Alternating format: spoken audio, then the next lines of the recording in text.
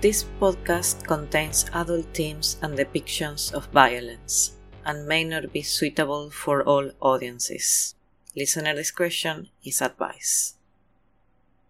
Welcome to the third episode of A History of Evil Men, and today we are focusing on a fiendish duo from my hometown of Perth in Western Australia. Ahenia, who are we talking about? We are talking about David and Catherine Burney, also known as the Moorhouse murders. Yes, so we'll start with just a brief intro into their exploits. In the early 1980s, they abducted, raped and murdered 4 women. They were onto their 5th, but luckily a very intelligent young lady was able to escape and run for her life and get to safety. And with that, she was able to go to the police and bring an end to the Burney's murderous exploits. So we'll just give you a little bit of history on the couple. Ahenia, would you like to talk about David? As many other serial killers and criminals, the childhood of David John Burney was very far from a good and happy childhood. He was born the 16th of February of 1951 in Watergrove at east of Perth, a rural or semi-rural area. That's right. So back in the 50s and 60s, when he lived in that area, it was largely still fairly undeveloped. So a lot of Australian bushland and I think a bit of cattle, but nothing too heavy. It was fairly small plots of land, and yeah, a lot of families still live out that way in similar environs. So it's not unusual at all for an Australian, particularly a Perth family, to live in a semi-rural yet close to the city sort of environment. It was a quite marginal family. We don't find much information about what the parents, David Burney parents, did. He was the eldest of 5 children. His parents were John, whom is described as a hunchback, and that he suffered from stuttering quite severely. And his mother was named Margaret. Was described by the people that knew the Burneys from that time as an alcoholic and extremely neglectful mother. So one of our sources is the documentary Beyond the Darklands that you can find in YouTube. Some of the childhood friends of David Burney that speak are Golda Newland and Jim Wells. I mean, one of the words used to describe David Burney's mother was slovenly and pathetic. Yes, and the house was always filthy, and she would often leave the children alone with the father, or just would leave the children for periods of time, and then would either hitchhike or was known to swap sexual favors for the taxi service that she'd get back out to the house. There is anecdote that is told by the Sunday. What is Sunday school? Sunday school, like the church. Yeah, the church Sunday school, but their teacher, whom is also in Beyond the Darklands, in which she says that Margaret, in one occasion, she was traveling with one of her children. She doesn't say whether it was David Burney or not, and it's described that the child is dirty, crying, and Margaret would give the child to another person. She would lit a cigarette and start reading a comic book. So the children would be constantly filthy. Golda Newland says that The fridge of their house was constantly open, so the children could just take food out of that, and even the dogs, the pets that they had in their house. Anyhow, I feel that it's kind of annoying that the mother is pointed out as the neglectful of the parents, since, well, they live with their dad also, so that means that they were both neglectful. Neither of them would clean the house or feed them properly. There were also rumors of incest. Well, Jim Wells, one of the childhood friends of David, he's very much sure that David would abuse at least one of his youngest. So the children were often taken by social services through their childhood, and they were taken at some point to foster homes. So at 15 years old, David starts an apprenticeship in the Ascot racecourse. Yep. The boys that would work with him would say that he was cruel to animals, and he was also developing exhibitionist tendencies. And at that age, he commits either he tries or he actually gets to rape an elderly woman, the landlady of the place where he was living with the other apprentices. That leads to him being fired from the apprenticeship, but I believe there were no criminal charges done on him on that time, which I find very curious. Meanwhile, Catherine, would you like to say, Chris, what we know about Catherine? So, Catherine Burney, before she changed her name by deed poll to match that of David, her maiden name was Harrison. So, Catherine Harrison was born also on 1951. She was the same age as David, to be precise, born the 23rd of May of that year. Now, Catherine, at the age of 2, lost her mother while she was giving birth to a young son. And Harold, her father, was unable to, cope and process, so sent Catherine away to live with her maternal grandparents. And that was in South Africa, I believe. In South Africa, exactly. And by the age of 10, her father had recovered and decided to bring Catherine back. So there was a custody dispute, and Harold was able to reunite with Catherine and bring her back to Perth. And by the age of 10, I believe. And it's 12 years old. I think with David was already in a foster home, living in a suburb of Perth, that they meet. That's right. I believe the suburb was Lathlane, which is quite central in Perth. And a inner city working class suburb, close to the Ascot racecourse, as well as not too far from in the central business district of Perth itself. Catherine never had the chance to have strong bonds with people. First of all, by being sent with their grandparents, and we don't have much information of how was the relationship with her, but she seemed to have a very isolated childhood. Like, other families wouldn't allow their children play with her.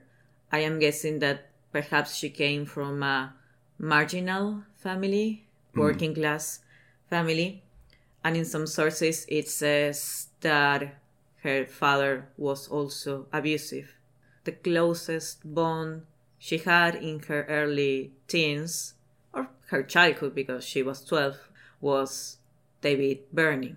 By 14 years old, they were already in a sexual relationship. It seems that David was quite well read and quite intelligent, and Catherine was enthralled by his knowledge of history and different cultures and just random facts. So she fell quite deeply in love with him, and he, being an overly sexual young man, was more than happy to reciprocate the attention.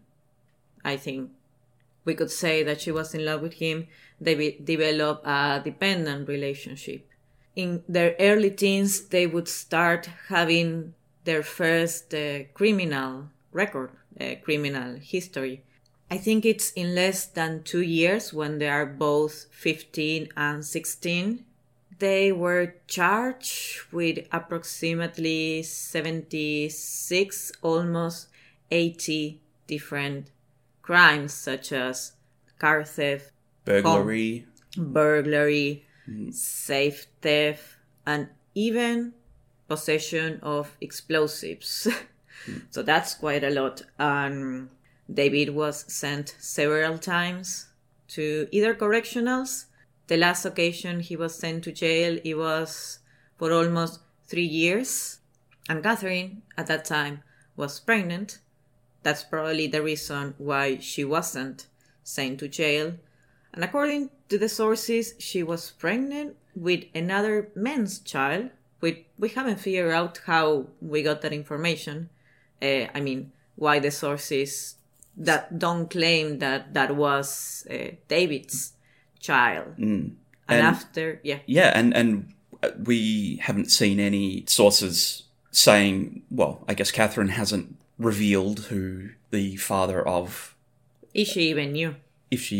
But we don't know, so anything we say at this point would be speculation. So, but this child, whom we assume was the first child of Catherine, was taken away by social services shortly after it was born. And it's at this time that parole officer, while David is in jail, friendly suggests Catherine that it would be a better idea if she would just stop hanging out with him. And it's at this time in which Catherine, she declares she knew that she shouldn't hang around David, but that she would do anything for him. Mm-hmm. And that's pretty much her position about their criminal life until almost the very end. Mm-hmm. So what happens with Catherine? Well, after she spends about 6 months in correctional facility and has her first child taken away, she is released and gets a job as a housekeeper for the McLaughlin family. A wealthy family. A fairly well-respected family. And sometime not too long later, she becomes pregnant to one of the McLaughlin sons. I believe it was the youngest son, named Donald. Mm-hmm. And at 21 years old, she gets married to Donald. Mm-hmm. Also, yeah. So I guess you could say it was a shotgun wedding, and the family wanted her to have a respectable relationship with their son. So, they got married. And over the course of years, she would give birth to 7 of Donald's children, with, unfortunately, their firstborn... Donnie, mm-hmm. Little Donnie, getting run over in their driveway and passing at quite a young age. And Catherine was a witness of that. She literally saw her firstborn of that marriage, being killed in front of her. So I guess it's safe to say that was a very traumatic event in her life. Mm-hmm. So it seems like she had a good marriage with Donald. I believe that at some point in the last years of the marriage, Donald became sick and she had to take care of him. That's right. He was a council worker and unfortunately sustained a fairly debilitating back injury. So he was laid off work and was convalescing at home, and Catherine, to support the family, was taking jobs as a cleaner, and unfortunately had to downsize their house and ended up moving into government housing. She also had to take care of her elder father, so at some point she was taking care of 6 children, a husband, and a father at the same time. Yeah. And unfortunately, it's at this time the kids themselves, I guess, because they didn't have any direct ongoing supervision, with Donald being almost bedridden due to his injury. So the kids were described as running wild at the time, which I think being put under these circumstances definitely saw Catherine having somewhat of a wedge driven between her and her formerly stable life as a married woman. Yeah. Meanwhile, what was David He doing? got married to a woman named Carrie as well once he was released from prison. In an interview, Carrie describes that he actually proposed her marriage just a few days after meeting her. So within a month, they were married. And with her, he would have his daughter, Tanya. And according to Carrie, in the first years, because they were together for a decade approximately, it was a fairly happy marriage. But then David suffered from a job injury. He got injured in his job, and he actually had a head injury, which is something that we see very often with many serial killers. He already had a history of violence, of attempted rape or rape, precisely. And he would also cheat on his wife constantly. He would even post an advertisement, so to speak, in one personals section of papers and swingers magazines, describing himself, a local newspaper actually, describing himself as a bored husband looking for fun. But it was one day that David took things way too far. So what did David do? They had a nanny, a 16-year-old nanny, that is described in some documentaries as his girlfriend, but clearly he was an older guy. I don't think that the word girlfriend or lover is appropriate. I think it was just a poor teenager that he groomed. She took this girl to live with him. He actually moved his wife, Carrie, to his daughter's room, and he, had this teenager to sleep with him in their marriage bed. And that was the last drop, and Carrie left him. Seems like he never got to see in person his child for a long time. According to Carrie, at the last years he was cheating and he was aggressive towards her, although he didn't have any particular deviant sexual behavior. He had this constant fantasy of having a threesome, which his wife never capitulated with. But this is going to be an important fact. So meanwhile, Catherine, after giving birth to her 7th child, she had an hysterectomy.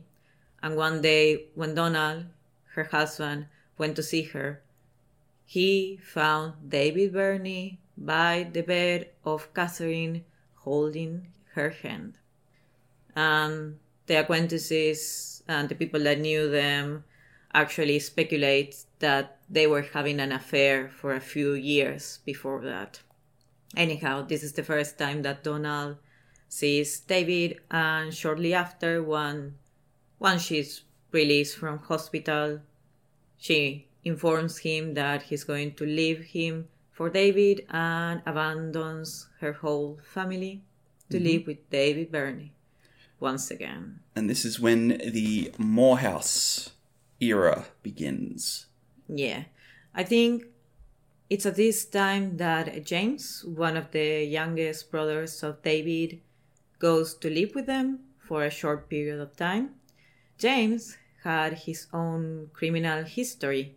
He was released from jail shortly before going to live with David and Catherine because he either sexually abused or he attempted to abuse a 6-year-old niece.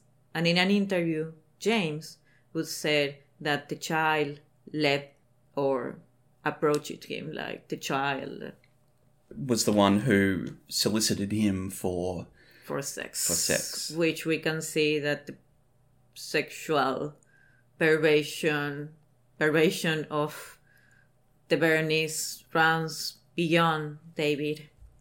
And it's at this time that, in that same interview, James would say that David was into kinky sex, that he was a sex addict and an addict to pornography, that he would have sex with several other women apart from Catherine, that he would actually inject anesthesia in his penis so he would last longer having sex, and that in a few occasions he actually, because he didn't have any lover available, he actually suggested to have sex with James, his brother. His brother wasn't into incest. Perhaps this is the brother that he sexually abused when they were younger. And James went to sleep. And he declares in this interview that he woke up to David attempted to have sex with him while he was asleep. So he was trying to rape him. And for his 21st birthday, James' 21st birthday, David offered him a very curious birthday gift, so to speak. So what did David do?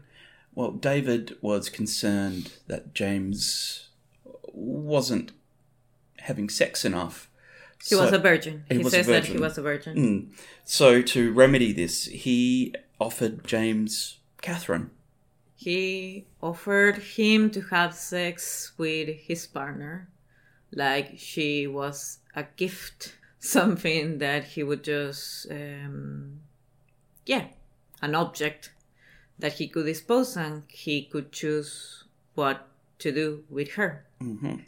So at this time, we mentioned this interesting fantasy of having a threesome, and David convinced Catherine as well to compel to his fantasies. Seems like he actually told her that she would get aroused by seeing him have sex with another woman. And in one source, it's even more specific. It says that David told Catherine that she would achieve an incredible orgasm if she watched him penetrating another woman. And eventually, it seems like they tried to find a third wheel, voluntary, a consensual sex partner for them. But eventually they would give in to David's rape and violent fantasies. During this time, David had a job in a wrecker's yard in the suburb of Myrie, which was very, very close to their home, only 5 minutes drive away.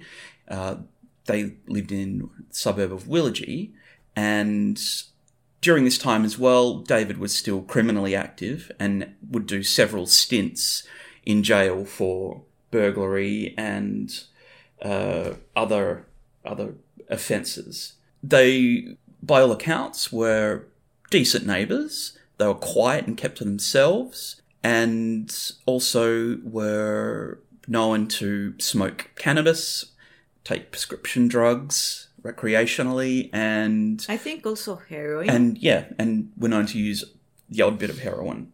So on October the 6th of 1986, Mary Nelson, a 22-year-old psychology student, got to meet David in this car parts wreck. Yep, wrecker's yard, I guess. Yep. And he told her that he would get her a good deal for some tires if she went to his house. This is how, Mary Nelson indeed went to the Bernie's house, and while being there, she was bound, gagged, chained to a bed, and repeatedly assaulted by David, while Catherine was watching and taking pictures as well. David eventually strangles Mary Nelson, and her body is taken to the Glen Hills National Park near Albany Highway. Oh no, sorry. She was actually taken alive to that place, raped again by David, strangled, and then buried in a shallow grave. A shallow grave. Yes.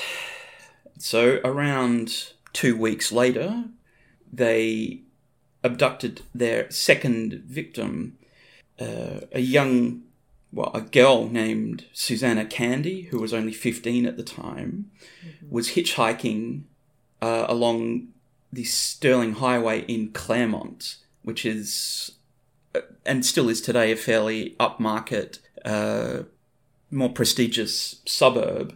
And she was able to... the reason she mainly is thought to have entered the car with David and Catherine was because Catherine was there and did some of the... Catherine was... people would trust the couple because it was a couple. It wasn't just David Burney alone creeping out young girls. It was Catherine, the one that would gain the trust. And shortly after Susanna got into the car, she had a knife on her throat, and he was tied from wrist and feet. She undergo the same ordeal as the first girl, Mary. They would all go. The sequence is the same for all of them. They are taken to the Bernie's house, chained to a bed, assaulted by David, and Catherine would witness the whole act. So it was also during this time that they started to come up with ways of allowing the girls to disappear, to vanish off the radar. Yeah. Without suspicion, or at least to get the police to not investigate as heavily as they would with just a regular missing person. And in this respect, David got Susanna to write a letter to her parents saying that she was fine and that she just wanted to get away and had to sort some of her personal problems out, and that she would be in contact with them again soon. I believe there were 2 letters with 2 different dates, which they were later on delivered by the Bernies. And in this case, David attempts to strangulate Susanna. She fights back, so they force a couple of sleeping pills to her, and when she's unconscious, David takes a nylon cord, gives it to Catherine, and tells her to prove her love for him by killing Susanna, which she complies.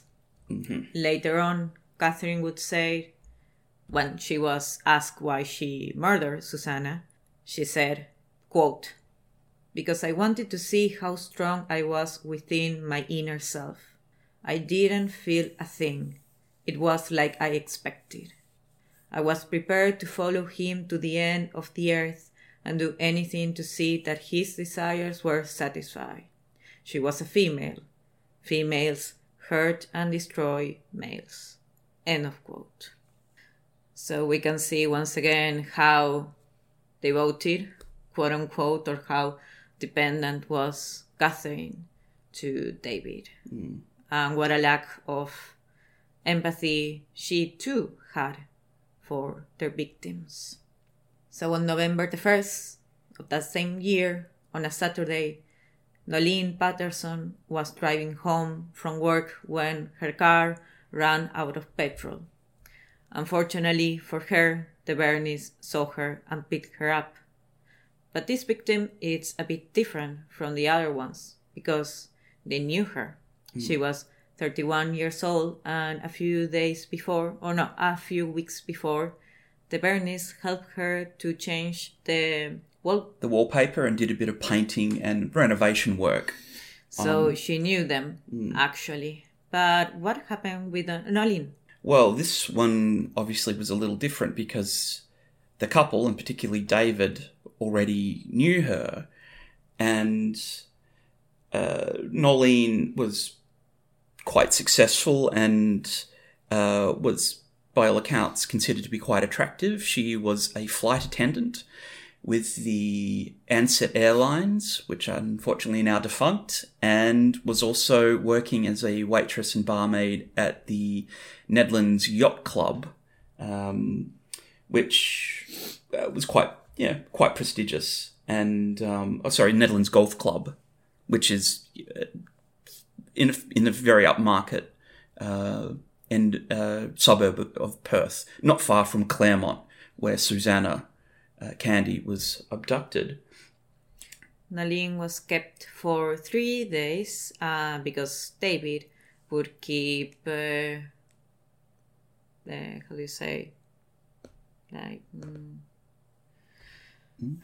because David didn't want to kill her immediately because he had developed some sort of particular attachment to her because, whatever reason. Yeah, he had some particular attachment to her, and Catherine became extremely jealous of this woman, perhaps also because she was successful. But anyhow, Catherine eventually gives David an ultimatum. She picks a knife, put it in her own throat, and allegedly told David, "Choose, it's either me or her." And David complied. He chose Catherine, so he gave sleeping pills to Nolene, and when she was unconscious, was strangled. And later on, she was buried in a different place. It wasn't the Glenslade Park. She was... Yeah, it was Glen. Oh, I thought it was like the Pine place. Drive a body to join the others at Glen Eagle Forest. Ah, okay.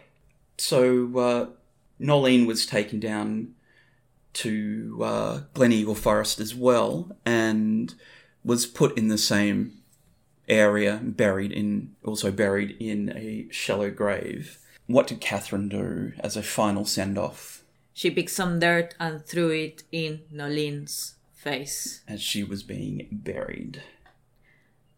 She would later on say that she felt great pleasure by doing this. It's only 3 days later, November the 4th, that part-time computer operator and babysitter Denise Brown was also picked up in the Sterling Highway by the Bernice.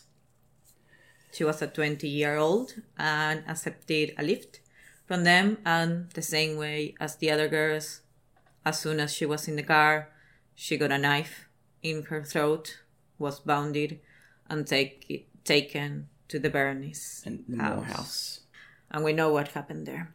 Yes. She was taken to the Kangara Pine Plantation, which is in the north of Perth, as compared to the Glen Eagle Reserve, where the other girls were buried. And however, this one went a little differently. Very brutally indeed. Once she was taken there, she was alive. She was sexually assaulted by David once again, and she got strangled. No. She got stabbed. Believing that she was already dead, the Bernice were burying her, and she stand up in the grave, surprisingly. So David first hit her with a shovel and eventually stroke her. How do you say? Well, bludgeoned her, I guess you could say. Bludgeoned her with an axe and actually split the head in two. And this is when Catherine says that she got a bit squeamish about the crimes just because of the brutality that they had to use to murder this woman. But shortly after, they would kidnap their last victim. On November the 9th, the only victim that escaped, the 17-year-old Kate Moore, who was hitchhiking along the Sterling Highway after a Sunday night with her friends. It's not uncommon for people to go on what is known as the Sunday session. So up and down the Sterling Highway are a number of pubs and hotels and bars that you would meet up with friends, have a few beers, maybe have a few too many beers, just to send off the weekend, and particularly with young people, and you get home and get ready for work on Monday morning. So this is a very long-standing tradition in Perth and still continues to this day. The Sunday session is really a part of life in Perth. So for Kate to be hitchhiking down Sterling Highway on a Sunday evening, a few sheets to the wind, as you'd say, is not unusual or would not be out of place.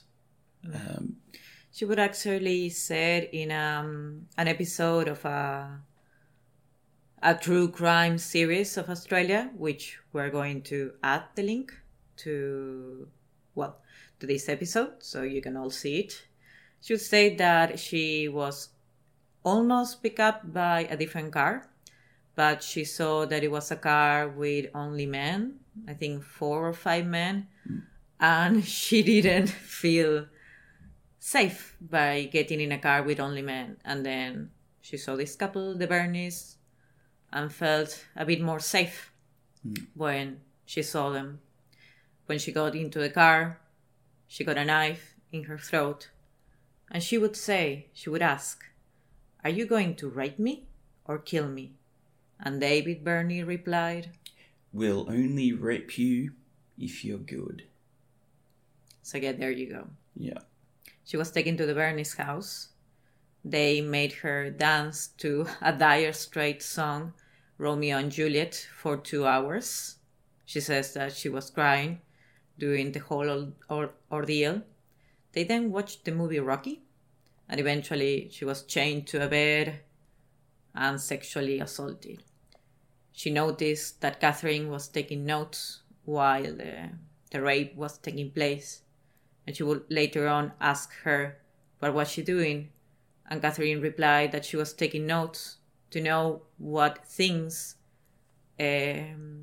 aroused more David, so she could later improve the couple's sex life. It was also later that night that Kate was provided with a pen and paper and asked to write letters excusing herself and saying goodbye to her family, to essentially provide another alibi for the Bernies, or more to the point, to recluse herself of any police investigations so they could essentially clock it up as another runaway, being dissatisfied with their life and moving on, which at the time police and I think would completely dismiss those cases, and it's something that still happens. Nowadays, police would be like, "Oh, it's just a teenager, maybe she ran away," even though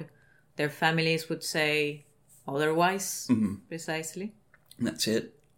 Still, a lot of police procedure is you have to wait several days before you can officially report someone missing, especially if there's a note or a phone call, as unusual as it would seem and out of character. Although I think with the profiling and modern contemporary knowledge of and focus on vulnerable people, those procedures are changing now, where you can report them out of character, even an out of character disappearance, even if you don't have to follow that silly procedure of waiting 24 hours of a missing person, because within that a person can be assaulted and murdered in less than 24 hours. And by then the trail unfortunately will get cold. Yeah. So the next morning of being kidnapped, David would go to his work. He would carry on his regular schedule and his regular life while they had this teenager chained to a bed. And at some point, the drug dealer of the Bernies knocks on their door. Catherine was there, taking care, quote unquote, of their victim. And she goes and answers the door. Kate somehow got loose of her chains. She was, attached to the bed, and she escaped through a window. But before leaving, and she was one very exceptional, brave girl, we have to say, she hid a couple of evidence of her kidnapping in the house. She hid a cigarette box.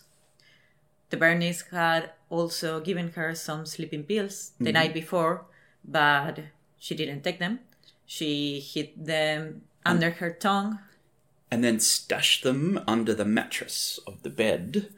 And I think she also had a lipstick case or a lipstick container that she hid in the lounge room down the back of the couch. And also a drawing or a phone number. Her phone number. Her phone number. And written on a small piece of paper and hidden in the house as well, just to prove an evidence chain for the police to prove that she wasn't lying and that she could provide specific details of the house and where she had hidden.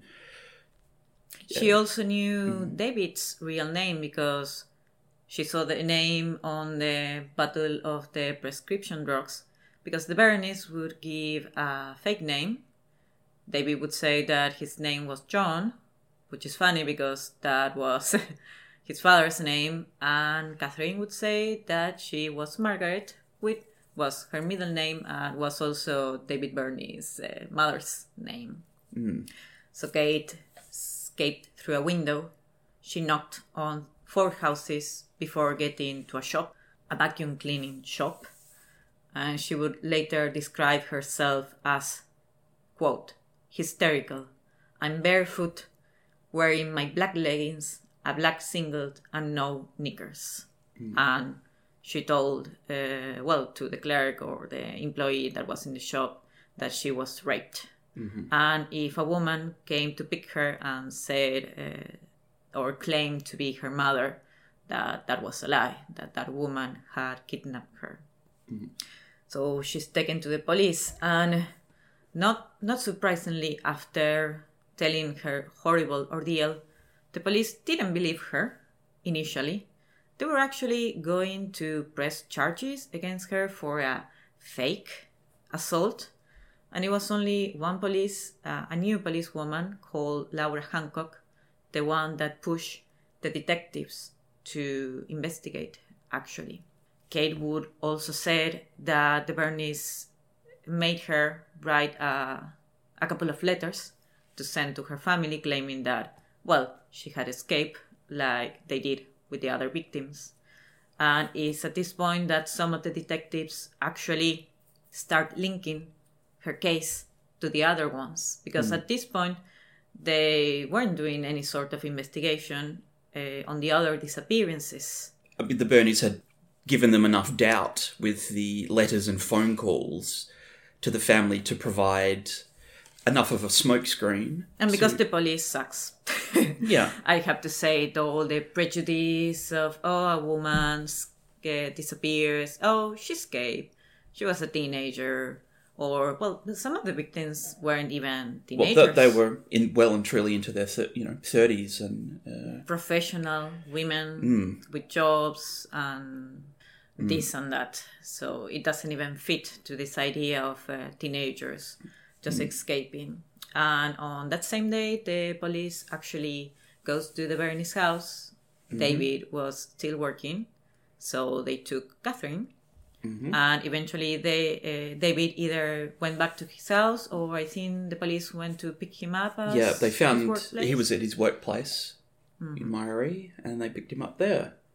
Once at the police station, they were interrogated about Kate's story, and they would give contradictory stories. Catherine denied knowing Kate, while David actually said that they picked her up at the night, but he claimed that he had perfectly normal consensual sex with a teenager. And that she had wanted to come back and smoke marijuana with them, and that everything was consensual. And hours would pass, and the Bernies wouldn't say a thing, wouldn't, confess to their crimes. And it's eventually when the detective, Vince Katic, said to David Burney. And the detective says he was halfway through, he was partially being serious and partially telling him as a joke, quote, "It's getting dark. Why don't you just show me where the bodies are so we can dig them up?" And surprisingly, David Burney replied calmly, "Okay, there is 4 of them." And once the police told Catherine that David actually confessed to several murders, not only the abducting of Kate, that Catherine started talking in a very matter-of-fact manner. It's the next day in which the Bernies took the police, or the police took the Bernies to the burials of their different victims. And Vince Katic also would say that neither David or Catherine showed any emotion until Catherine showed them the grave, quote-unquote grave, of Nolene Patterson, the victim, that she felt particularly jealous of. And Katic says that at this point, Catherine spat on Nolene's grave. So they were charged with 4 counts of murder and 1 count of kidnapping and rape Kate Moore. There is some archive video in which the Bernies are taken in custody. There is a mob outside insulting them and screaming at them. And Catherine doesn't show any emotion once again. And David actually blows a kiss to the mob. When they were both in jail, they were taken to separate jails. It says that they both took some beatings from their inmates, their fellow inmates, so this is how bad everybody felt about the Bernies. During that time in jail, they would exchange letters for several years. I think there were over 2,000 letters, but within a few years, Catherine would just simply stop answering David's letter, surprisingly. She would later on say that she didn't felt like she didn't feel like she needed him. Sorry, I have an issue with pronouns.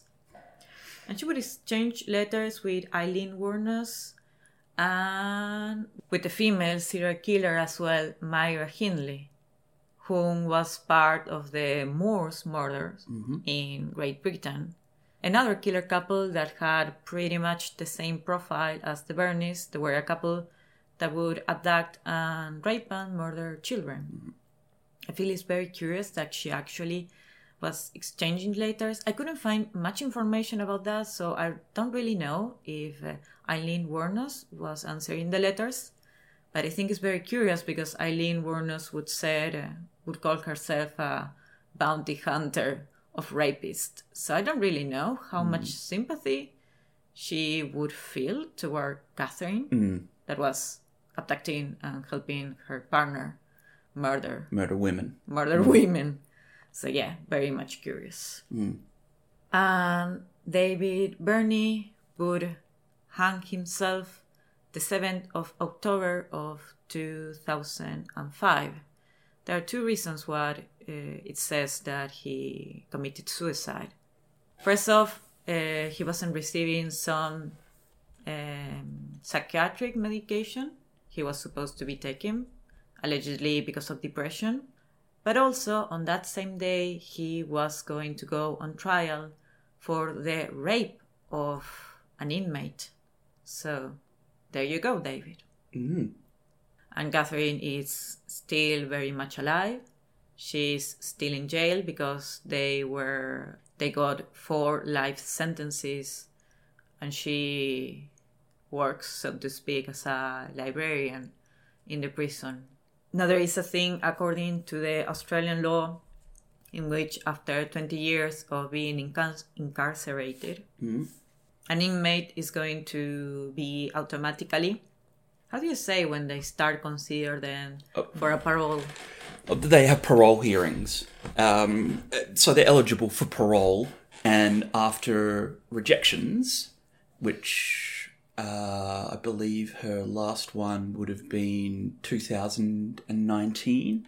Yep. So she will be up for another parole hearing with the potential of limited release next year.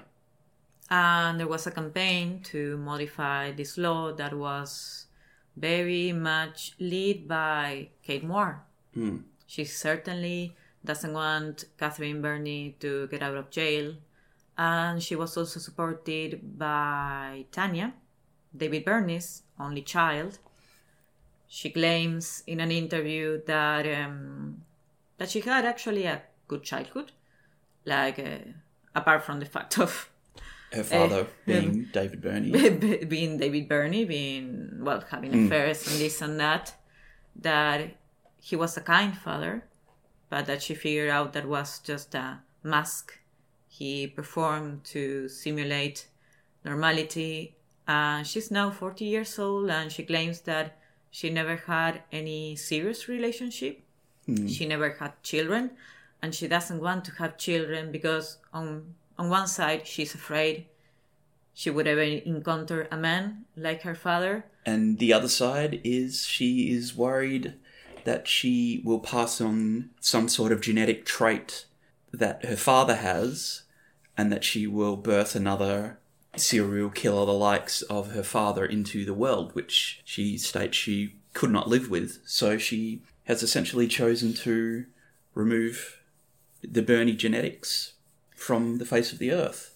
And she claims that also her and the children of Catherine and their victims are living in a sort of life sentence, which they will never be released, the trauma. So her position is, then why should we give freedom to Catherine Burney?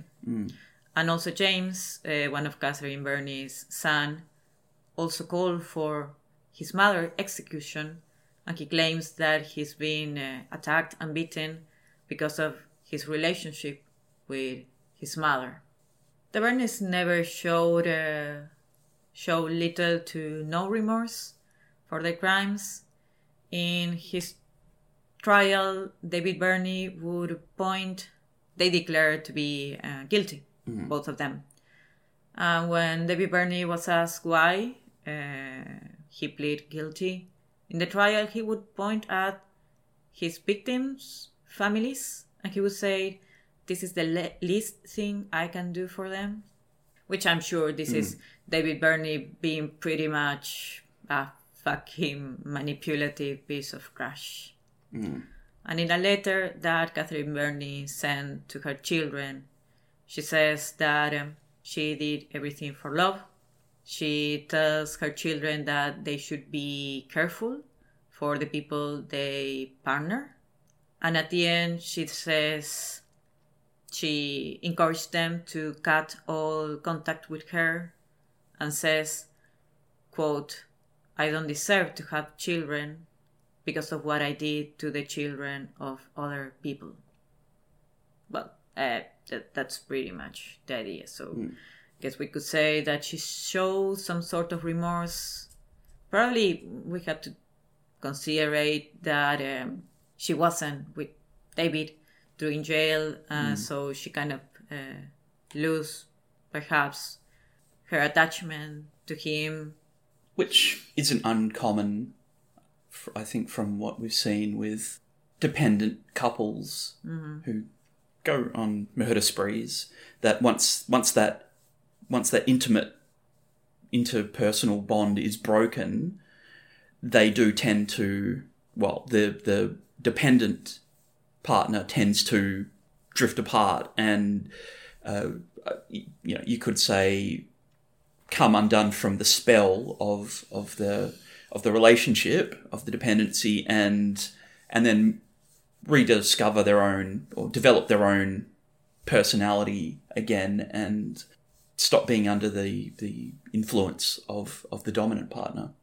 Precisely. In the documentary Beyond the Darklands, the clinical psychologist Leah Garriatano does a small profiling. She doesn't do the profiling of Catherine, but more like the one of David. She's focusing on him, and she would say that he's both a narcissist and antisocial, which there are two personality disorders. They share a couple of characteristics. They are actually comorbid, so a person diagnosed with one of those disorders can also have the other one. Well, I'm not going to start doing the profiling right now because we talk a lot, but the things that they both disorders have, it's a tendency to manipulation, a lack of remorse, and a lack of empathy.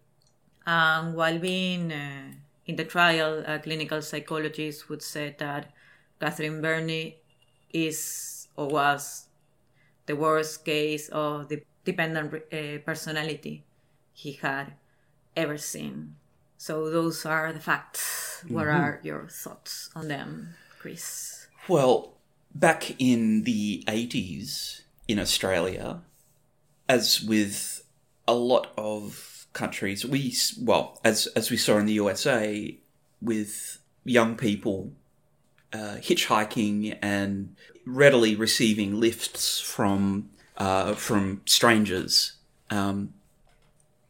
Whereas now, obviously, there's been a very heavy campaign. Some would, in some cases, scare campaign into stranger danger and never receiving lifts from strangers and that sort of thing. But back at the time, Australia was still Australia still is a very friendly place. And it is, even today, not uncommon for someone who you've only just met to offer you a lift. And obviously, depending on your quick assessment and possibly also how much you've had to drink and bond with the person beforehand, it's not unusual to jump in a car with someone you've just met for them to give you a lift somewhere. And that's just a normal part of life. But particularly back in the 80s, I think it was a lot more, some would say, naive or possibly innocent. Not to say that terrible things didn't happen back then. They clearly did. And a lot of the time were just glossed over or dismissed.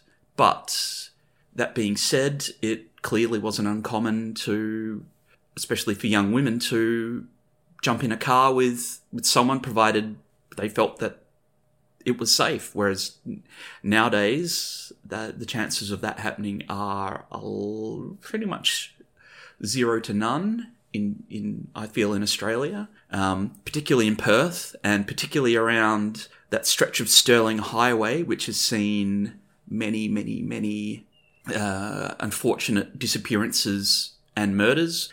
In the recent decades, we saw the Claremont serial killer, who also acted in that same area and abducted and murdered several women.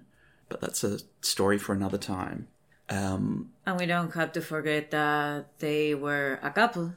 Women would feel, I reckon, safer by seeing another woman in the car, and that was pretty much the technique they would use. According to what Kate Moore says, she heard Catherine Burney saying to David, "I've got the munchies," and David would answer, "I've got the munchies too," which was like their secret code. Their code word for kidnapping women. And it was Catherine the one that was actually choosing the victims.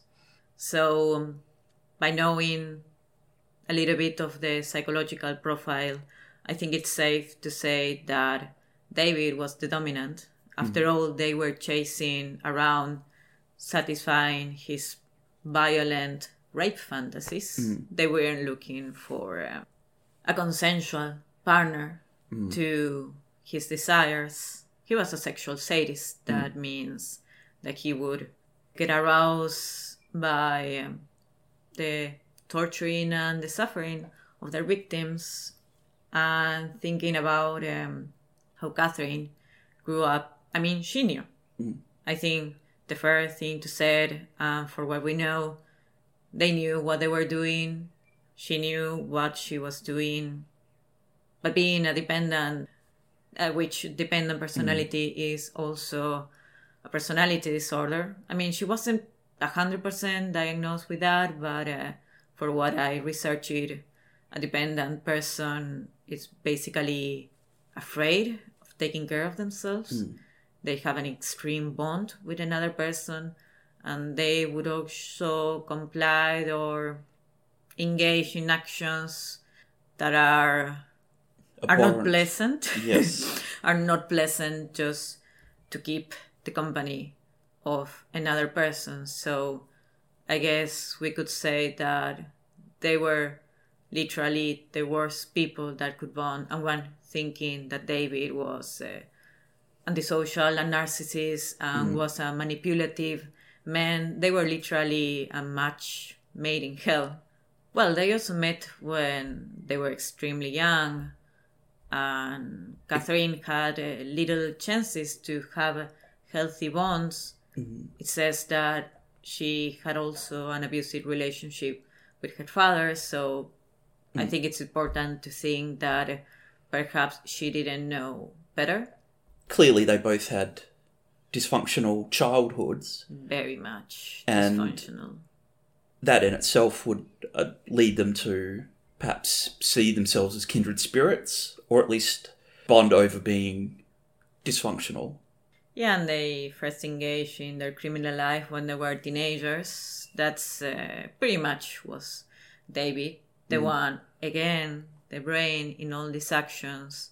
Perhaps also Catherine was maybe fueled by that tendency or kind of stereotypes among the adolescents of seeking for being sensations, seeking and having a criminal life, such prolific, because they committed a lot of crimes when they were just teenagers. And we have also taken consideration that Catherine never had any sort of counseling. There was only this, it seems like Harold, her father, realized that David wasn't a good match for her, but perhaps being a teenager and having David being so manipulative from an early age. And by all accounts, quite sociable and charming. Yeah, he had some superficial charm, which is a characteristic of antisocial disorder also. But her father trying to get her apart from him was more something like fuel their relationship. There was only this parole officer that kindly suggested her that she would have a better life without him, but we know that getting over an abusive dependent relationship, trauma bonding, which is what happens when people are in abusive relationships, it takes much more than just having a nice person telling you to split from your toxic and abusive partner. For anyone who is also interested in watching a absolutely brilliant dramatization of the Bernie's saga, much in the vein of Peter Jackson's Heavenly Creatures. There's a movie that was made by a Perth director by the name of Ben Young, and also written by him, called Hounds of Love, which is quite brilliant and was starred a number of well-known Australian actors such as Stephen Curry and Emma Booth and Ashley Cummings. And if you ever get the chance to watch it, I strongly recommend it. It's a harrowing and very well acted and pretty much inspired in Their Last Victim, Kate Moore. And the set design and clothing design is absolutely spot on for early 80s Perth, and you will get a very good sense of what the suburb of Willagee looked like and what the very, very working class, aspiring neighbourhood looked like. You got a bit nostalgic by watching the movie. I'm super nostalgic. I lived in that area. My university was right next door. At the time, it was still mainly bushland, but the university was there at the time. And it's a slice of Perth that's still there, and it was shot on location in areas of Perth as well. So shout out to my hometown and all the good folk in Perth. Except for the Bernies. Except for the Bernies, yeah. Did you know that actually when they were taking Denise Brown, who was unconscious, to her burial place, they attempted to pick up a 19-year-old? It was shortly after they were arrested that this teenager went to the police and actually told them that she saw the couple. She felt something sketcy. Yeah. That there was something suspicious about them, and that she saw a person sleeping in the back side of the car, a short-haired person that she thought it was young boy. Well, that was actually Denise Brown. No. I mean, it's interesting as well because Australians love a story, and in the course of my childhood, growing up, the era of stranger danger in the 80s, every second person seemed to have a story or a close encounter, allegedly, with the Bernies. I'm sure many of them were probably exaggerated, or they saw a similar car drive through their town. I mean, even me growing up in the wheat belt of West Australia, we had several people say that they were checked out by someone, the Bernies, or the Bernies stopped and had a pie at our local roadhouse or something or other. Whether that was even remotely true or not, I don't know, but you never know. But everyone loves their 5 minutes of fame and attachment to a scandal or a. They really went on a spree. All of this absolute rampage within a couple of 2 weeks. months. Yeah, no, less than 2 months. That. It was really a spree. Yeah, that's it. So, a little warning to any of our listeners. If your partner tells you that you must prove their love by murdering and kidnapping people, perhaps it is time to get counseling and get the fuck away from that human. Also, if they make you dance to Dire Straits' Romeo and Juliet for 2 hours, it's probably time to get out of there. And they're watching Rocky. Yep. You know that Kate Moore also told the police that they were watching the movie Rocky, so it was another little bit of evidence. I think it was still in the VCR player, but there you go. So where can our listeners find us? They can find us in social media on Facebook, on Spotify, on YouTube, on Instagram. And we also have a Patreon. Yes. Patreon.com/A History of Evil Men. And we also have a Facebook group, apart from the page, when we're going to be uploading all our sources. If someone feels like doing a bit of research as well, or you feel like, writing something or sharing something. Contributing, adding other interviews or sources, please do. Or suggested crimes for our next episodes, although we have like a big list of our next bedtime story. Yep. So thanks again for listening, and we will join you next time when we bring you some more of the history of evil men. Thanks for listening. Thank you.